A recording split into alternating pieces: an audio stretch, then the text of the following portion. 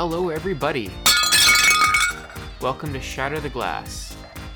I'm your host, Zane Talmadge.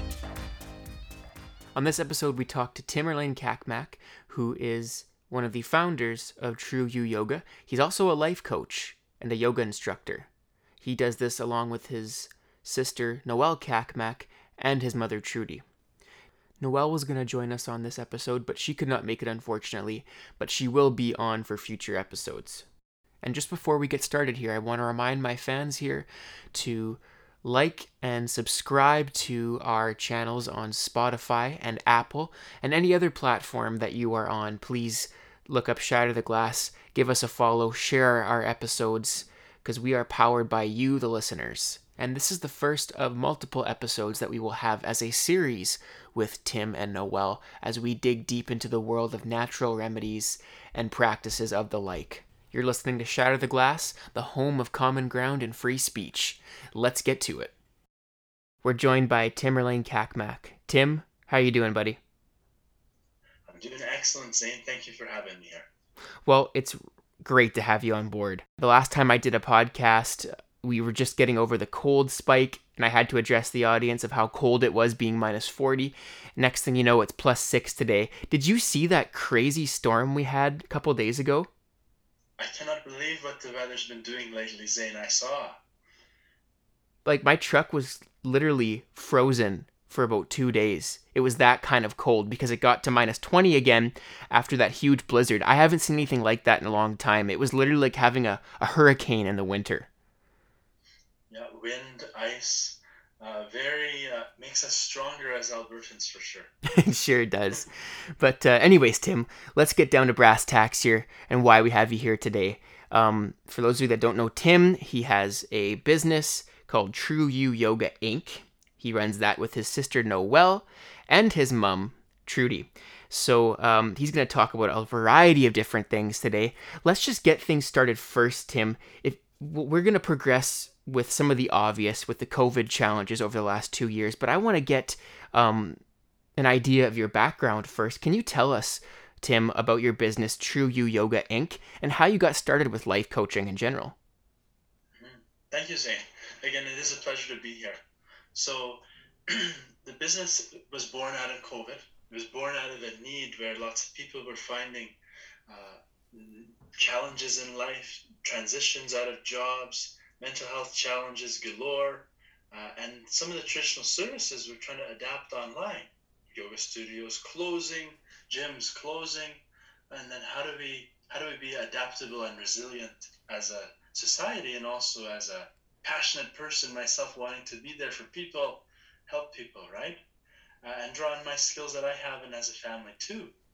So in 2020, mid-year, we decided that, well, it doesn't look like we're going to do a lot of in-person yoga teaching right this minute. Having myself at that point about 10-year background, my mom a 10-year background, my sister 5 years or so, we put our heads together and said we're going to show up for people, we're going to be there for them, and we started our online virtual yoga studio, which continues to grow. And it's really an extension of our family. It's an extension of our values for helping people live their life to the fullest. And it's supporting people's well-being, nurturing their peace of mind and full potential. Interesting, Tim. You don't have to get too personal about this if you don't want to, but can you outline any personal challenges that you've had to overcome to achieve a level where you felt that you could help others? I know it's hard to practice what you preach sometimes, but how do you navigate the balance of progress, learning, and continuing to overcome inevitable challenges for someone who's on a learning journey himself, trying to be that beacon of light, so to speak? Well, we'll see how personal it gets, Zane, and thank you for respecting that space, but that's what we're here for, is to really connect. Shatter the glass, as we say, right? That's right, Tim. And find that common ground. Absolutely. Zane, did you ever see Alice in Wonderland? I did as a kid, for sure. You did? What is she chasing in there? That cat, right? Or it's been a long time. What was the basic plot line again? I think she was chasing her dreams, right? Was it a white rabbit? The white rabbit. Right? I thought it was the White Rabbit. Okay, yeah, the White Rabbit. Yeah, sorry, Tim. It's been a long time since I watched that. That's okay, but if I remember the initial part of it, just to make a link here, she falls asleep, right? Her mom's reading her book. She's under the tree. She falls asleep. We don't know that she falls asleep because she sees this white rabbit and follows him down the rabbit hole, right? When she, at the end of the thing, she wakes up and her mom's saying, Alice, Alice. Well, I think that in life, we end up a lot of times chasing white rabbits. They might not actually be real. They might be dreams. We don't know where they're leading to. And so you talk about personal challenges. But one of the challenges, and it's at the centerpiece of our business, we call it True You Yoga for a reason. What we do is about truth. Well, as I go through journeying, you talk about progress and growth and highs and lows. Well, one of the things that creates suffering in life is when we don't see things clearly. If we're actually trying to find our fulfillment in our accomplishments, if we're trying to find our peace on that racetrack of fulfillment, perpetually trying to get it, it can cultivate more anxiety than peace. I'm sure many of us have felt that. And that, not a lasting deep contentment, but that kind of fleeting, well, now what? Am I good enough? Did I really address the issue here? And so those types of emotions around feeling good enough, I think we share those as a human. That's a fundamental human fear, to be accepted, to be loved, to be belonging and needed. And so working through those needs has been a huge part of my personal journey. And as I address those better and better, I have more humility for how hard that is, and more empathy for everyone when we're working through those highs and lows, and then more capacity to ask some of those hard questions and be there with people to help guide them and support them as a coach, mentor, leader, and so on.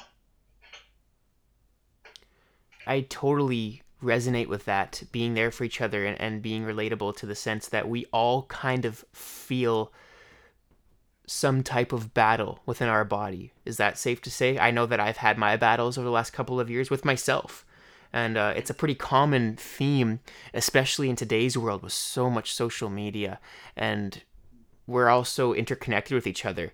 It's a blessing, but it's also a curse, is it not?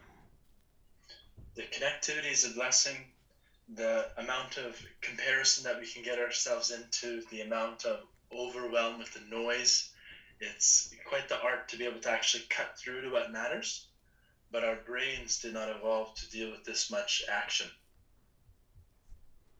Yeah, that's totally correct. Our brains haven't evolved enough to deal with all this action. That's a very interesting way to put it. And it could not be more relevant to today's issues that we face today, especially with all the disconnect we felt in the last 2 years, not being around each other. I thrive being around people. Do you? I would love to. I was telling, someone was asking me what I need more of in my life, and I said hugs.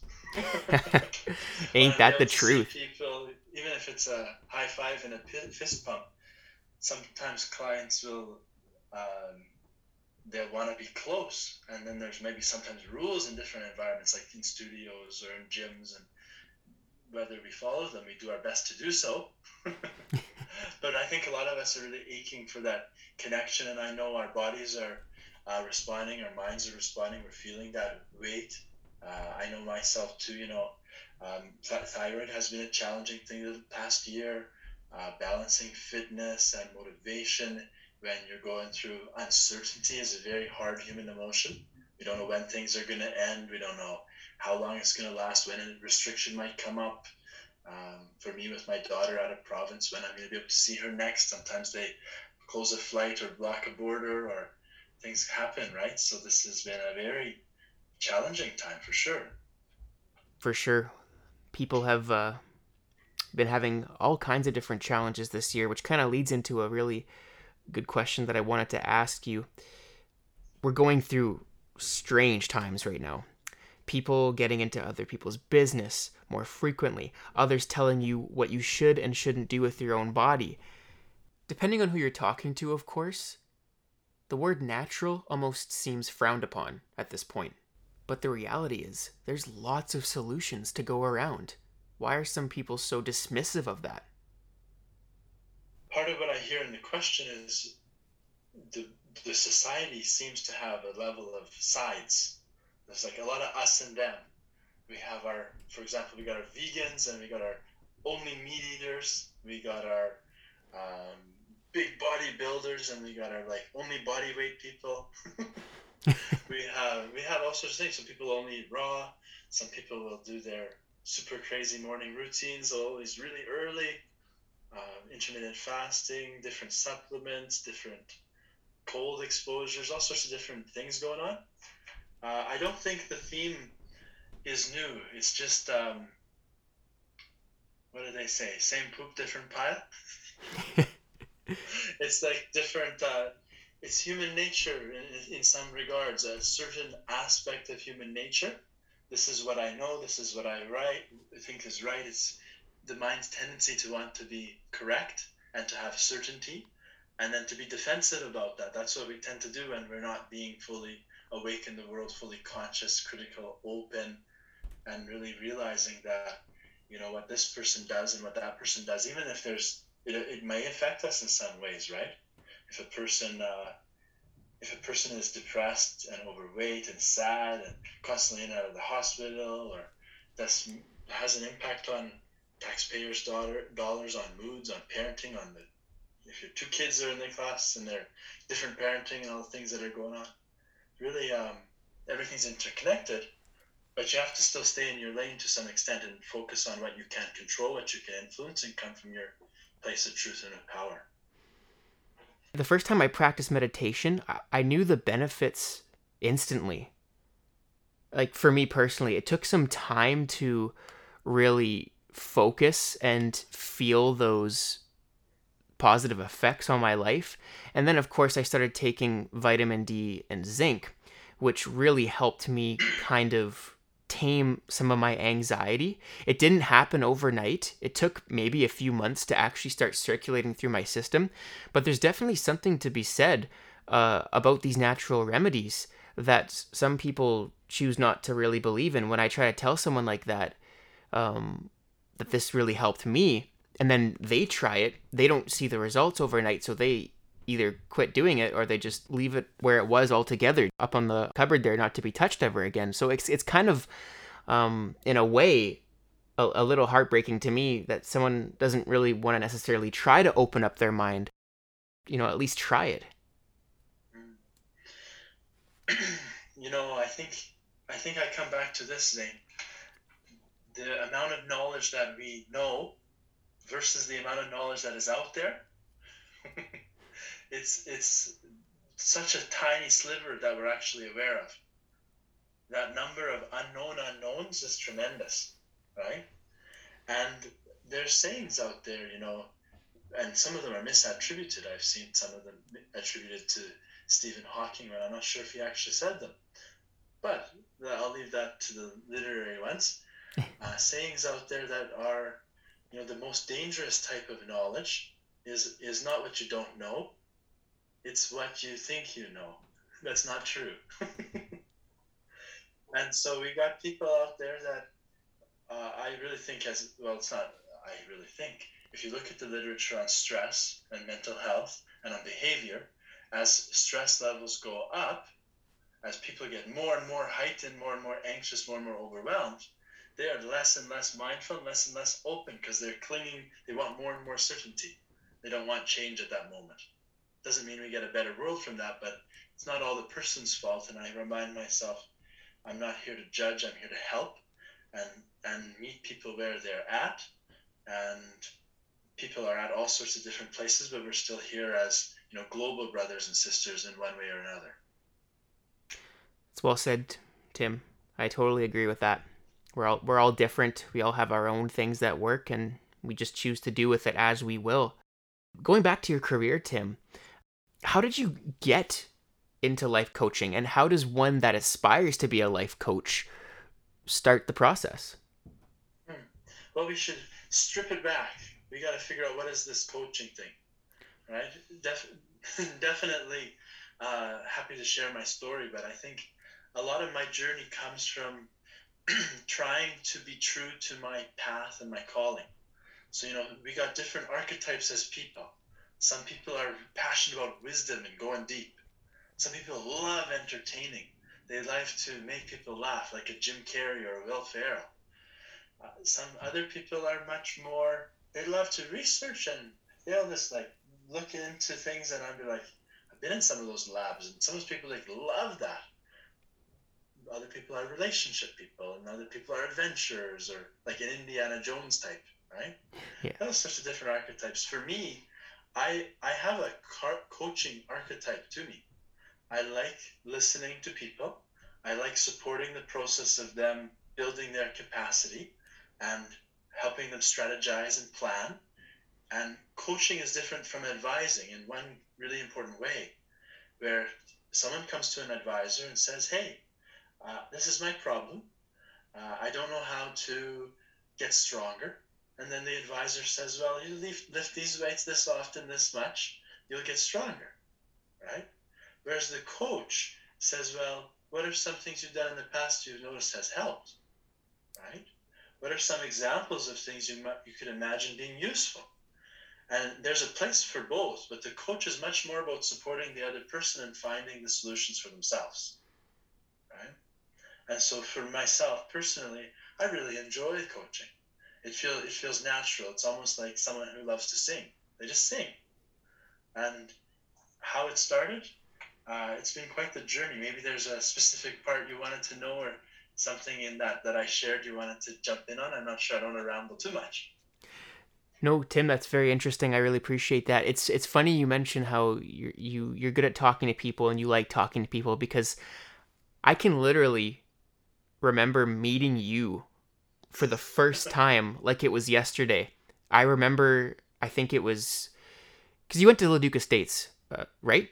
Yeah, we went to elementary school together. Yeah. And I remember we were on the way to a track meet, and I was sitting by myself on the bus, and you came and sat by me. And that's when I got introduced to you, and you were just the kindest guy. You were very personable, introducing yourself, and the first thing you always ask is everything about me. You want to know about me. And that's what I really respect about someone like you, and someone who I can really relate to, because you're always interested in the person beside you. And that's kind of how I am. I always want to get to know the person beside me. And it's a good way to kind of tackle life. I think that you flattered me, and I'm reminiscing now. And I really love those track meets, and it's funny the memories that stand out, hey Zane? Oh, I know, not to be a dick or anything, but it's pretty random. Like, it's like a one shot to maybe remember that, right? Because you meet so many people in life, right? I guess it stands out more because you and I are still in touch, and we got a good relationship now here, and things are great. But it was such a nice memory. I appreciate that too. And I remember when I'm in those moments, especially on the bus to a race, I'm nervous. And so it's one of the things I might do is to, connect with another person, take my mind off things, do something that I think it's mutually uplifting. You connect with another human. And I think so often, one of the things that separates a good coach from a great coach is when the coach focuses on the person, not the problem. The person is not something that needs to be fixed, some broken mess. The person is a whole human, a miracle of life right in front of them, going through something that they would like to have a better, deal with better. But when you really focus on the person, I think Patch Adams said that really well in that Robin Williams movie too. I guess I got movies on my mind. Oh, what a sad movie. Such a good movie, but so sad. So sad, so good. But remember that scene in there when he says when you treat the illness, you lose, you win or lose. Yeah. But when you treat the person, you win every time. You focus on the person. Yeah. That's a great analogy. I want to watch that now. Me too. The theme of this episode's really been people-oriented. And in light of the last couple of years, how all of us have been feeling similar feelings of, I hate to be dark here, but almost hopelessness, for lack of a better term. Are you a firm believer that positive and negative energy in the whole world affects things, whether how we feel, how we perform, how we operate? Do you think positive and negative energy is a real thing? Mm-hmm. Quite the questions, Zane. You're going deep, going metaphysical, some of these things are hard to measure, and a lot of room for subjectivity. I want to hone in on something you said that I think is really relevant, that hopelessness. And when I think about hopelessness, it reminds me quite quickly about trauma. So trauma is when something difficult happens that tends to persist and stretch us well outside of our comfort zone into the panic or shock zone, particularly when we do feel helpless. Right? If we felt like we had a good handle of it, even if it's a tough situation, if you're on a whitewater rapids and you're having a good time because you still have enough control, you're going to make it. Versus if you got like no paddle, boat's leaking, something's chasing you, you might feel helpless, hopeless. Those two pieces, helpless and hopeless, are really important. And you can think about what sort of emotions do you feel when you feel those things. Do you feel your best? Do you feel kind of down? Right? And I think when it comes to language, positive and negative, we're trying to find words to describe things that are abstract. I don't think it says black and white. It's more of a spectrum. I heard an example recently about, I think it was Simon Sinek saying it, and he was talking about Olympic athletes and how a lot of the scenarios that they would be in, normal average Joes would say, I'm nervous, right? And when a person is nervous, they're getting sweaty, heart is up, they're feeling hot, these types of feelings, you're feeling stressed. But the Olympic athletes didn't use the word nervous, they used the word excited, which is the same type of feeling. You get excited, your blood's pumping, you're feeling warm, maybe some sweat too, and you're more elevated. But there's a shift, same stress, different response to the stimuli.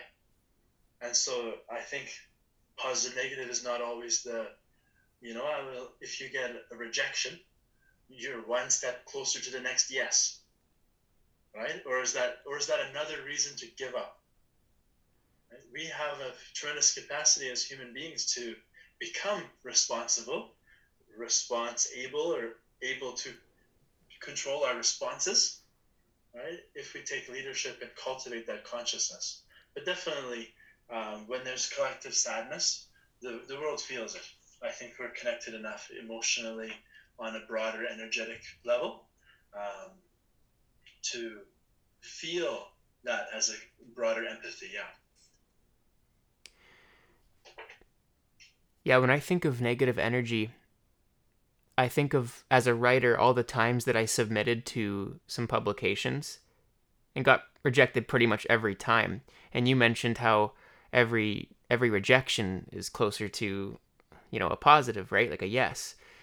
When I see that happening in my life, it really puts in perspective how important your reaction is to negatives. Because if you keep reacting negatively to negativity, you're just going to keep harboring that negativity and never turn anything into a positive.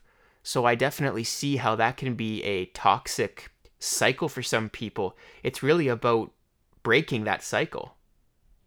Yeah, and I think the inner discipline is hard. Outer discipline is very hard too, but it's really tough to organize your life with any discipline outside if you don't have some power inside. The tough thing is, like, we know intellectually a lot of these things. Like, we can say, I will persist until I succeed. Let's keep going.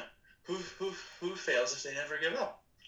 Most people are going to get some progress if they keep finding ways and adapting. Same thing, another thing I say to myself is like, light shows the way, darkness shows the stars. You need both. Like, there's a place for them.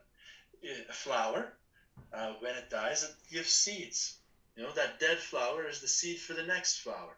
There's cycles, there's purpose, there's reason. But we touched on unknown unknowns a little bit. Talked a little bit about how the unconscious, or things we're not aware of, is much larger than the things we are conscious of. Have you heard about the phrase or the story about the elephant and the ant? I haven't. Elaborate. It's a metaphor for the conscious and unconscious. So the ant, little, especially compared to an elephant, is the conscious mind. much smaller. That's the part of us that says, I don't want to eat all those cookies. I should go to bed right now. I should be doing some work, or I should be resting, or whatever the thing that knows these things, right? Time for better habits, says the ant. But it says those things to the elephant. So if the elephant is not on the same page, right, ant is going to have a tough time. Even if the ant's going in the right direction, the elephant is so we have to work on the things that also get down to the lower levels, or the subconscious levels. And that's a lot of where yoga comes in, because it helps to get us out of our thinking mind that's very chattery. And when you connect into your breath, when you lower your brain waves down toward theta brainwave states, when you start to get into deeper levels of meditation, there's more space for letting go of some of those fear patterns. You can start to repattern. The yoga literature is strong on that, and the Western literature is starting to support it more. And yeah, because it's tough to be the ant, no matter how disciplined that ant is. It has to be able to, you have to get that elephant on the same page. I've heard it like this too, Zane, where training the elephant is kind of like training, getting a magnet to be charged again. If you maybe go back to elementary school, you get a magnet, and if you strike it enough times, those little things, eventually it will get polarized the right direction, positive, negative on both sides of the magnet. But you have to do it over and over and over again. And that's one way that the mind is retrained, is through that repetition. So I guess it goes back to obviously being mindful. And would you say there's a connection to self-awareness along with being mindful? Yeah, mindful is like funny, because you got mindful because it's so much about emptying your mind, as Master Yoda would say. Empty your mind. But mindful is, what they're really trying to say is to be aware, right? When your mind is full, but you don't want it to be so full, right? You want it to actually be open. More like when Bruce Lee says, be like water, right? Your mind is actually open. You're adaptable, you're aware, you're alert of your senses, you're able to ebb and flow with the different realities. And what yoga starts to teach us is, once you become more aware, you start to get a little bit of separation from so quickly jumping into the thoughts and tangling yourself in them. Oh, I'm feeling sad, I'm a failure, I can't do anything, I'm going to quit my job, I'm going to, my ex probably, my wife's going to leave me, whatever. You spiral if there's no space. So awareness helps to cultivate space, and that space helps to cultivate consciousness. And conscious living helps you actually live from a place that's not just reaction, but responsiveness. And then you're more empowered. I find too, when I'm at my lowest point sometimes, it could be as simple as working out. You have your days where you don't want to do a damn thing. You want to stay on that couch. But if you do that, you're just going to be laying in your negativity the rest of that day. But if you push yourself and you lift up those weights, you get in that gym, you do whatever you need to do, you're going to feel instantly better afterwards. Maybe not physically speaking, because depending on how hard you pushed yourself, but you feel a really good sense of accomplishment after doing something like that. And the more you do that, the more mindful you'll be of the fact that, hey, I just got to keep pushing myself through these scenarios. I got to keep pushing myself through these periods in my life in order to maintain these good thoughts in my head so that I can keep growing as an individual. Yeah, I think that's very true. And it reminds me of another thought, every shitty time in my life has always passed. There's impermanence.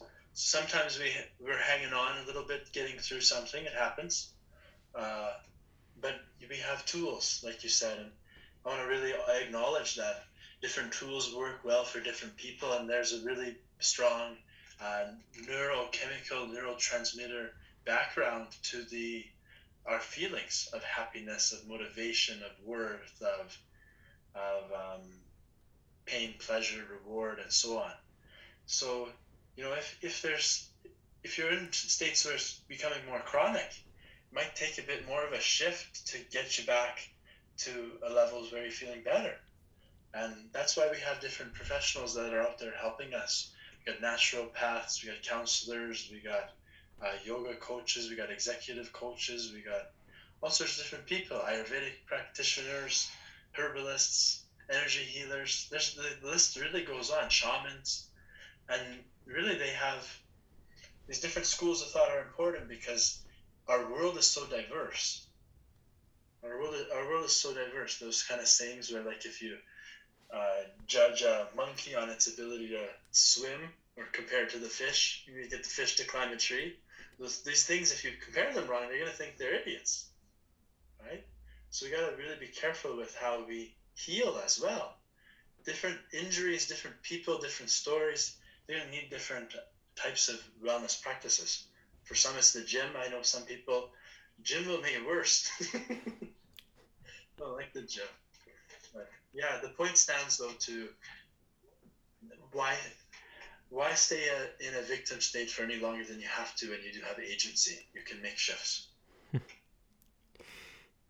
Now, Tim, I don't know if I told you this before when I sent you all the questions for this episode, but I included another. What is the Zara Scholarship? You're very sweet. So my daughter her name is Zara, and when she was born, I decided that I would set a goal to name a scholarship in her honor. And the purpose of the scholarship was, one, to celebrate her because she's a blessing and I think she's a gift to the world. And then also to support learning, to support mentorship, to support young adults in their journey. And one of the things that I think is hardest for young adults is the transition through university or education as you go into your early 20s, mid-20s, into your career, where you're trying to make these decisions, you feel pressure, and you don't have all the data per se to really make these decisions. And there's all these narratives that are make this really hard. Like, we think there might be one path. What am I meant to do? Who am I meant to be? What is the best decision? And all those things are like, they pigeonhole people, and like, that's a recipe for anxiety if you're looking for the one thing. Just like when we look for the one person, there's multiple people. We could have a great, wonderful, challenging, loving marriage, or a business, or a job. There's lots of great employers out there. There's lots of great cities to live. And there's lots of great ways life can go. So the essence of the award is to support young adults in school with a scholarship that supports their learning and supports their acknowledges their endeavors as young youth leaders, and also provides them with both mentorship and financial support too. That's very nice, Tim, and I know you can speak on this because you're a father. The newer generations are key for our growth as humans moving forward, wouldn't you say? Nah. Yeah, I think these kids are. It's funny because if you remember, sometimes you'll see a kid and you're like, man, these kids are getting smarter, or our parents might have said that about us when we were little. Sometimes, maybe not all the time. But I know, like, some of these kids are getting pretty smart. It's really, I think it's a responsibility and a duty to, they don't get to create the world that they're welcomed into. So we have responsibility to help support them. And there'll be a time when it's our turn to get out of the way because they will become the leaders. And we want to really cultivate a collective culture that is empowering in terms of education. That's a huge area that needs growth. And it's not hard. It's not easy to do because our economy is changing so fast. So education was at one time so linked to supporting the economy, like getting workers. Well, the landscape of work is changing rapidly, so as to are the people and our society. And on top of that, education is also for higher learning, for research, for furthering knowledge, which doesn't always pay that well, or only like a few people can only get to the pinnacle sometimes. In the current thing, it's hard to get a PhD. Most people don't, and maybe don't want to. And so it's, kids, education, future generations, supporting them. and finding different pathways. It's not just about academics, but it's really more about life and our culture and our collective healing and growth. We're making you think, yeah? Yeah, it's got me thinking. No, I love the way you speak. It's just so clear and to the point, but yet so articulate and detailed. That's totally true. I like to always think that no matter how old you get, no matter how successful you get, and whatever you end up doing, you never forget where you came from. You know, my parents taught me some really good traditional values that have really helped steer me in the right direction today and put me to where I am today professionally. And I like to embrace where I come from, like Leduc, Alberta. I was born in Edmonton, but I've lived my whole life in Leduc, and it's important to always remember where you came from. Do you agree, Tim? Yeah, I think you can. Should we disagree for the fun of it? Uh, I think that you can go further with it too, because in yoga we'll talk about ancestors. Well, and ancestors is this, your first ancestor is your parents, right? And then it just continues to cascade, right? And if you go back, you'll see more and more interconnections. How many third, fourth, fifth cousins you got, and all these different people that are really family. And um, I really think it is important to remember place, because it can be humbling, and place can be very connected to purpose.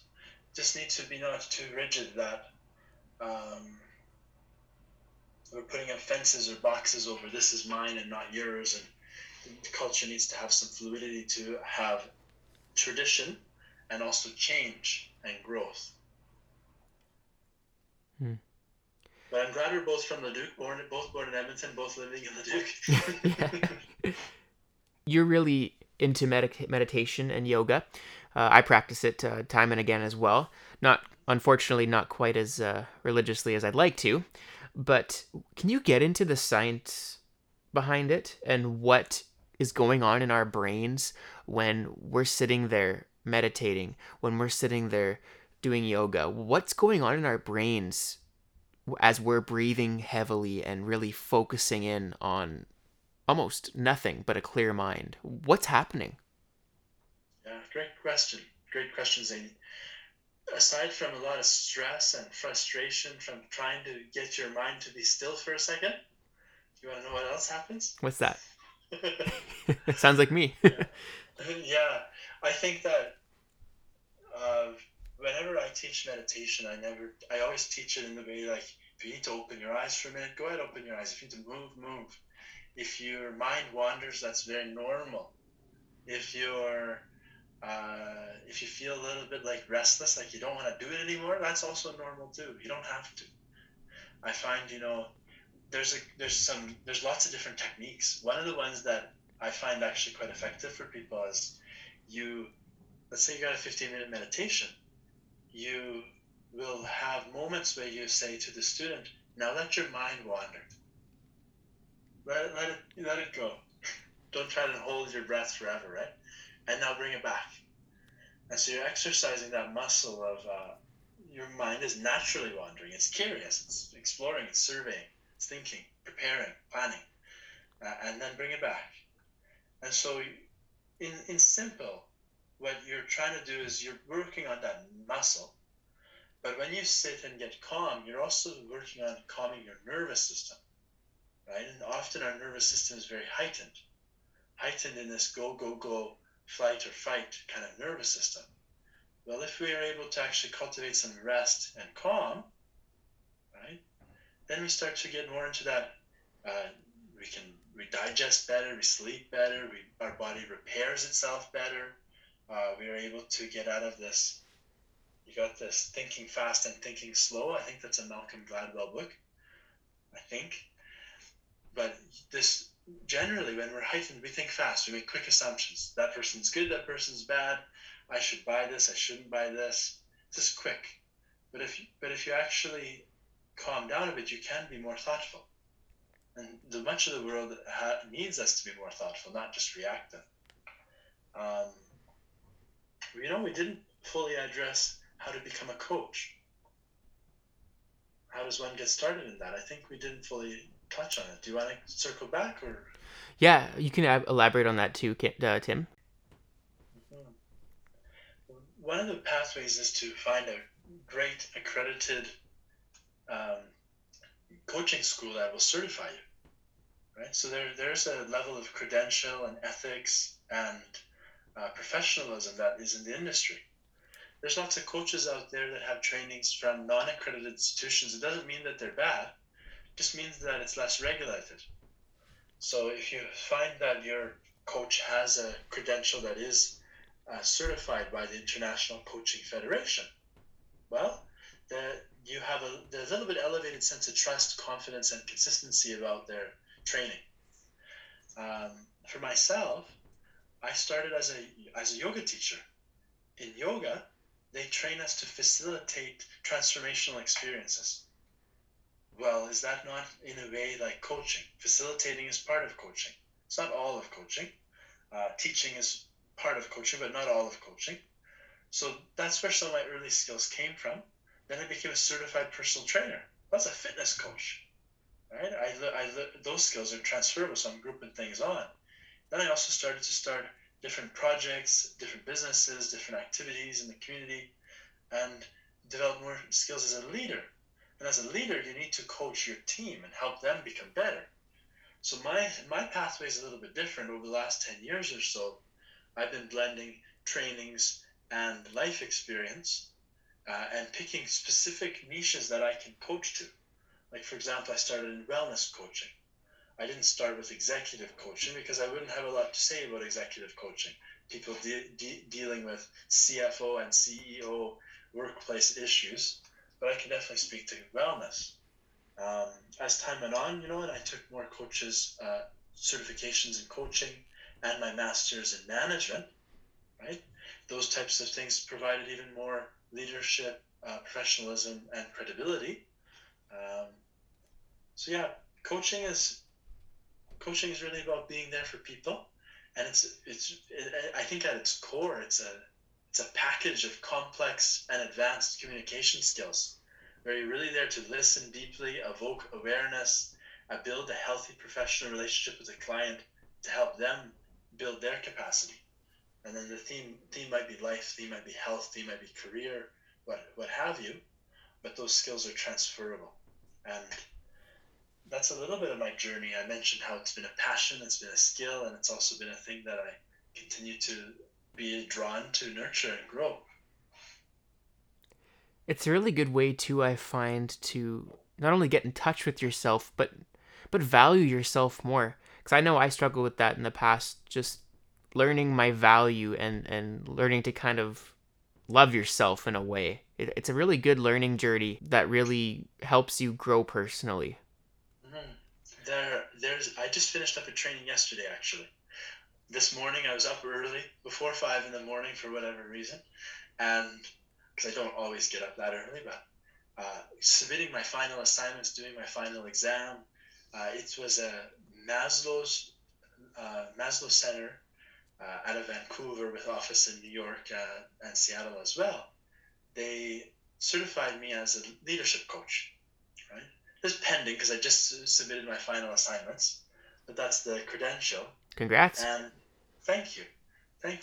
And that leadership coaching is really relevant to our topic on here about how we're really trying to live our lives better, become more aware.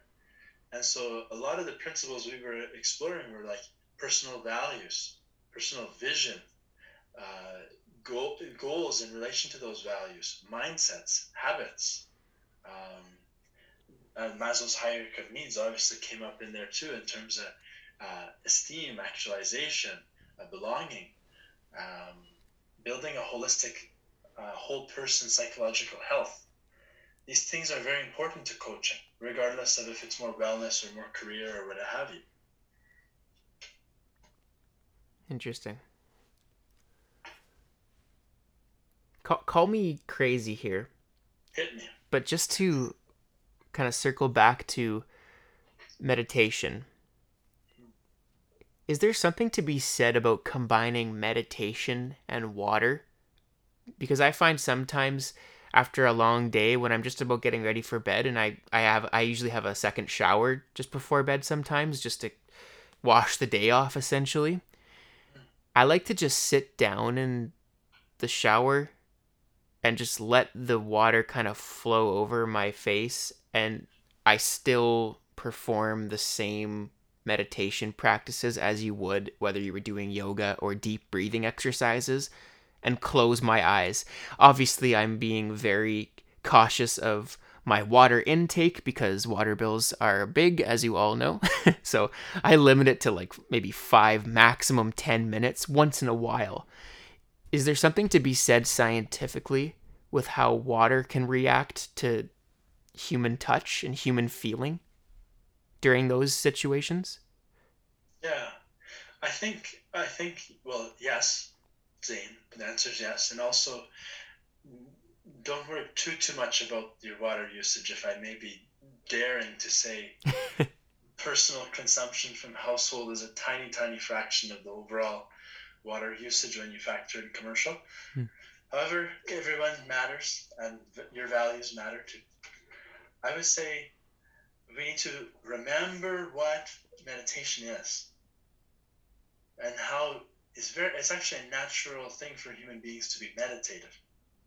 Meditation is about conscious awareness. So when we actually slow down enough to be like, what am I noticing? What's right in front of me? Without analyzing and judging it. It helps us come into the human being part of why we're here, the being part. And when you do things like look at the stars and you pause and you look, or you look at the ocean waves and you pause and you look, or you have a hug and you feel, or you sip some really good tea or let some chocolate melt in your mouth, or you listen to a song and you're like, you're really hearing it, you're nowhere else but in that music, right? Or you read a great poem and you get a tear and you're feeling that tear. Those things are meditative states. So what these things prompt us, like if I do a meditation workshop, I'll bring things like this, like chocolate. I'll do chocolate meditation. Feel that. They help people. They help people have an anchor. Sometimes I'll play my singing bowl, right? And then we're hearing this very sweet sound. I'm doing that because I hold the bowl, tap it, and go around in rings. But yeah, the water definitely. Not only is it important to be hydrated for your body's biochemistry and for your overall mood and state and so on, but that sensation on your skin, the pattern from your shower is going to have a not a perfect equal stream. There's like different sensations and different you're feeling the temperatures and so on. Brings your body back, brings your awareness back. That helps you. It's an aid. It helps you. Now, you brought up Alice in Wonderland earlier, but I'm going to bring up another Disney flick here, The Lion King, and when Mufasa tells Simba about the circle of life. Can this apply to everything we're talking about, whether it's mindfulness, meditation, yoga, and just being more connected naturally with yourself and your surroundings? Is it truly possible that we can open our mind up to other possibilities of this universe that we couldn't even have dreamed of, whether it's having, I've heard people have had out of body experiences at one point in history.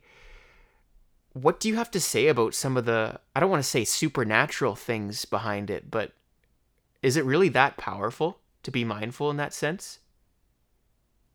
Curious, eh? Yeah. There's stories about yoga gurus.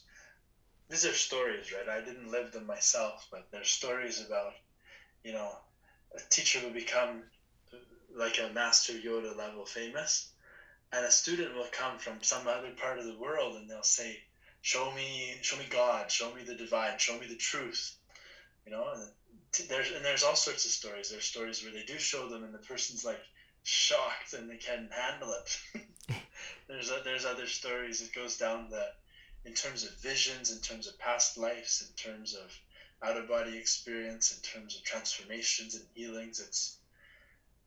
It's I think I remind myself that, again, what we're conscious of and what is possible is, I think that we're in a plane of infinity. Things that are possible right now, we didn't know they were possible not long before.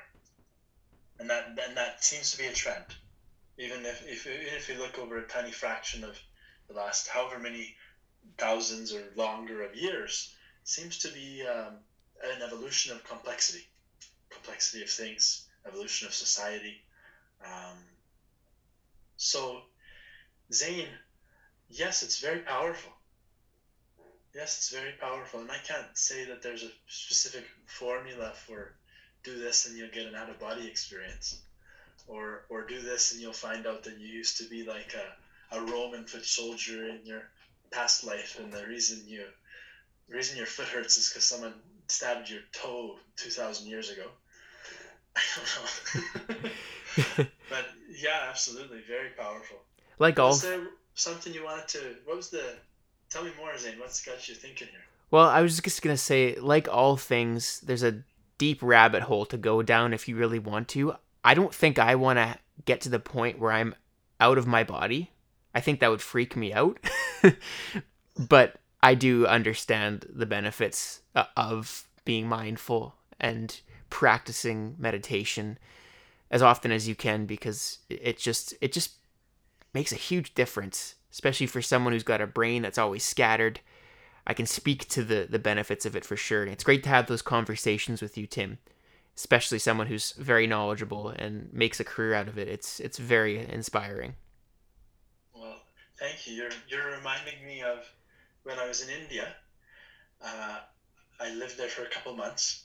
I was studying in one of the birthplace cities of yoga in Rishikesh in northern India, foothills of the Himalayas. This is very beautiful. You're alongside the famous Ganges River, and you're not in like down the river where it's more polluted, unfortunately. You're right up at the top of the river where it's much more pristine, and you're in a very spiritual place, a very sacred place. One of the, call it what you will, but I'll explain my experience. You can label it if you want. And at the end of the day, it's not really about the labels, in body, out of body, what have you. But there's a yoga practice called Yoga Nidra. Yoga Nidra translates to yogic sleep, but you're meant to get so close to sleep but stay awake. You're meant to get so close. You're just totally dissolved there, and all you can do is you can hear the guided meditation speaker's voice and the sensations in your body. Well, while I was there, I had whether it's just a funny thing that their consciousness does, a flicker of chemicals, I don't know. But my felt sense, whether it was dreaming or not, was that I had this experience where I was just kind of up at the top of the room, looking at my body there laying down.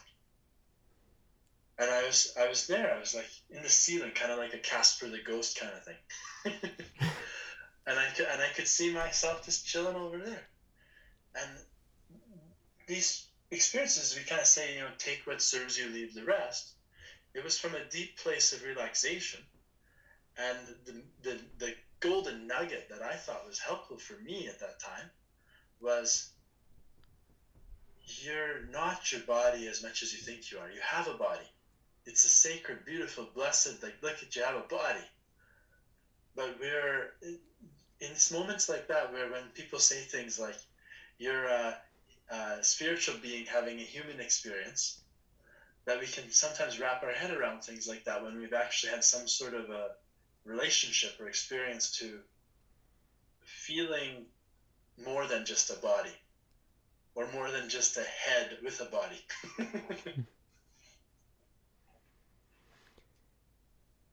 Very interesting. You said something really important that I think we need to go back to. What's that, Tim? You touched on the circle of life.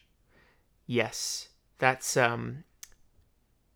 interesting in itself too, because things that I've researched, I've seen people, I think they even made a movie about it, where they've had humans who were born and raised by wolves, or wild humans that were literally raised in the wild, and then they try to like come back to civilian life, and they just can't adjust because they've kind of built this kinship with these animals.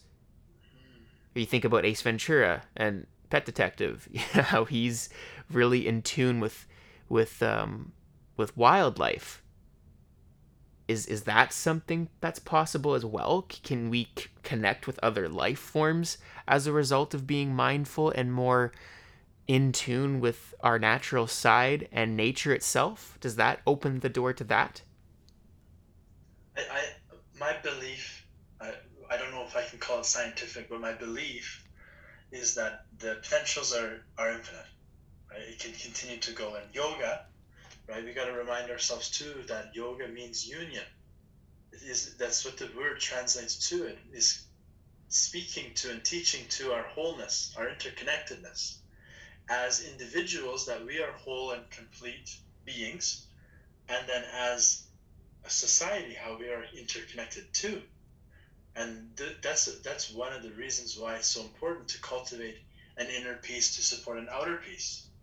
You're mentioning about the Lion King and the circle of life. Well, that is it, right? It's all connected. Yoga's there's one of the famous oldest yogic texts, not the oldest, but one of the oldest. One of them is the Upanishads, and in the Upanishads, there's phrasing in there that explain, human beings come from the earth. We live, and we live of the earth when we're eating and on it, and then when we die, we go back to the earth. We're intimately connected to that circle of life, just like when little Simba says, Dad, we're buddies, right? And we're always going to be buddies, right? And he says, well, Simba, look at the stars, right? Because we got these cycles. And I think if I might throw a story at you, Jane Goodall, who with the monkeys in Africa, with the gorillas, she's very famous, tremendous research. And I heard a story about her when she was 4 years old, which stuck out to me because my daughter is 4 years old, right? And the story went like this. It went, Jane was fascinated by animals, just fascinated. Like, her nature was tremendously curious about them. And one day she wondered, where do the eggs come from? Like, where do they come from? And so she found out they're from the chickens, but she never actually seen them come out of the chicken. So she decided to go follow. She grew up in a farm in England, in somewhere in a rural area. And she decided to go find one and just hide behind them and watch until the chicken laid the egg. What comes first, eh? And I guess she was gone for about 4 hours. And her family was a little worried. 4-year-old's gone for 4 hours. And when she came back, she was so excited. She comes running to her mother. Mother's been looking for her, right? And I thought it was a beautiful thing. Mother actually didn't scold her. She saw how joyful her daughter was about what she just found out, and just said, tell me all about it. Received her joy and curiosity and delight. And the potential really is tremendous, especially when we tune into those unique callings and passions, if they can be nurtured. Sometimes they're shut down. People say, well, I'm not going to make any money doing that. Whatever the belief that someone taught that person, they pass it down, the generational trauma, the ancestral story, right? We're so connected, not just in this moment, but to the legacies of the past too. So yeah, awareness, meditation, awakening, cultivating better habits, both consciously and subconsciously, becoming a better whole human, for sure. That's what it's about. Yeah, that makes a lot of sense. I personally am a Christian, so I believe in God and the creation and stuff like that.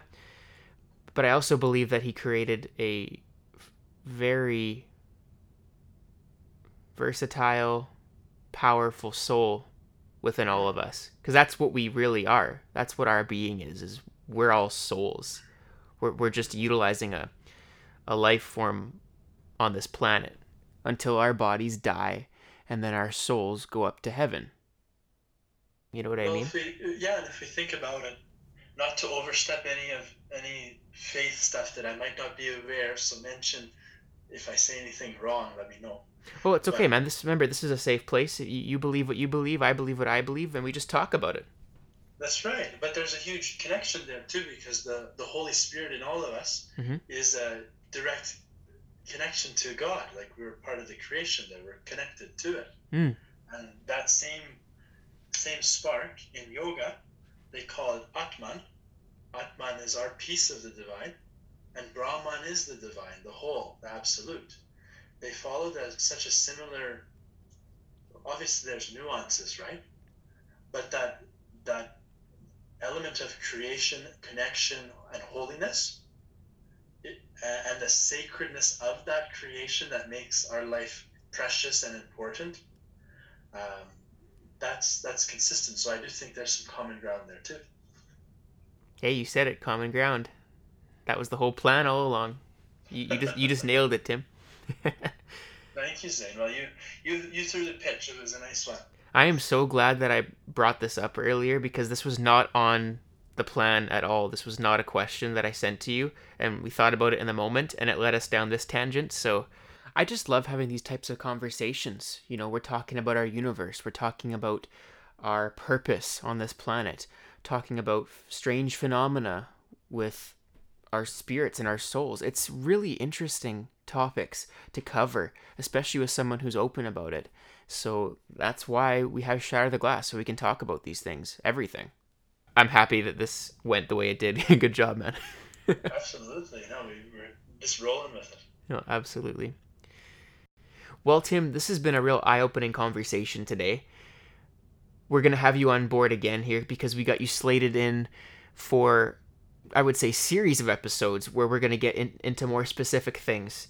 What with brain chemistry that we just alluded to earlier and whatnot, and get more in-depth about that in an actual analysis of the body itself and other types of natural practices that we can unpack. And we'll bring your sister on board for that as well. She couldn't make it, unfortunately, today, but we're happy to have you, Tim, and we really appreciate you coming on Shatter the Glass. I'm always excited to be on Shatter the Glass, and I know that there's many topics here that we could talk about for days, and truthfully, I look forward to those future conversations. And to all the listeners out there, reach out, ask questions. We can go into specific topics if you want. And yeah, thank you again. And for folks that are curious, True You Yoga Inc. is on Instagram. You can give them a follow. It's all one word, True You Yoga Inc. All one word. And they also have a website, if I'm not correct, right, Tim? You got it, yeah. www.trueyouyoga, INC for the Inc.com. And you also have a personal website too, right, Tim? Absolutely, for sure, yeah. My name, which I'm sure Zane will feature somewhere, but timmerlanecacmac.com. Beautiful. You heard it here first, everybody. You make sure you check them out, give them a follow, check out Tim's services. A wonderful guy. You will not be disappointed with him. And once again, we really appreciate our listeners tuning in to Shatter the Glass. And thanks again, Tim, for coming on the show today. Once again, everybody, I'm your host, Zane Tomich. Thanks for listening. We'll see you next time. This is Shatter the Glass.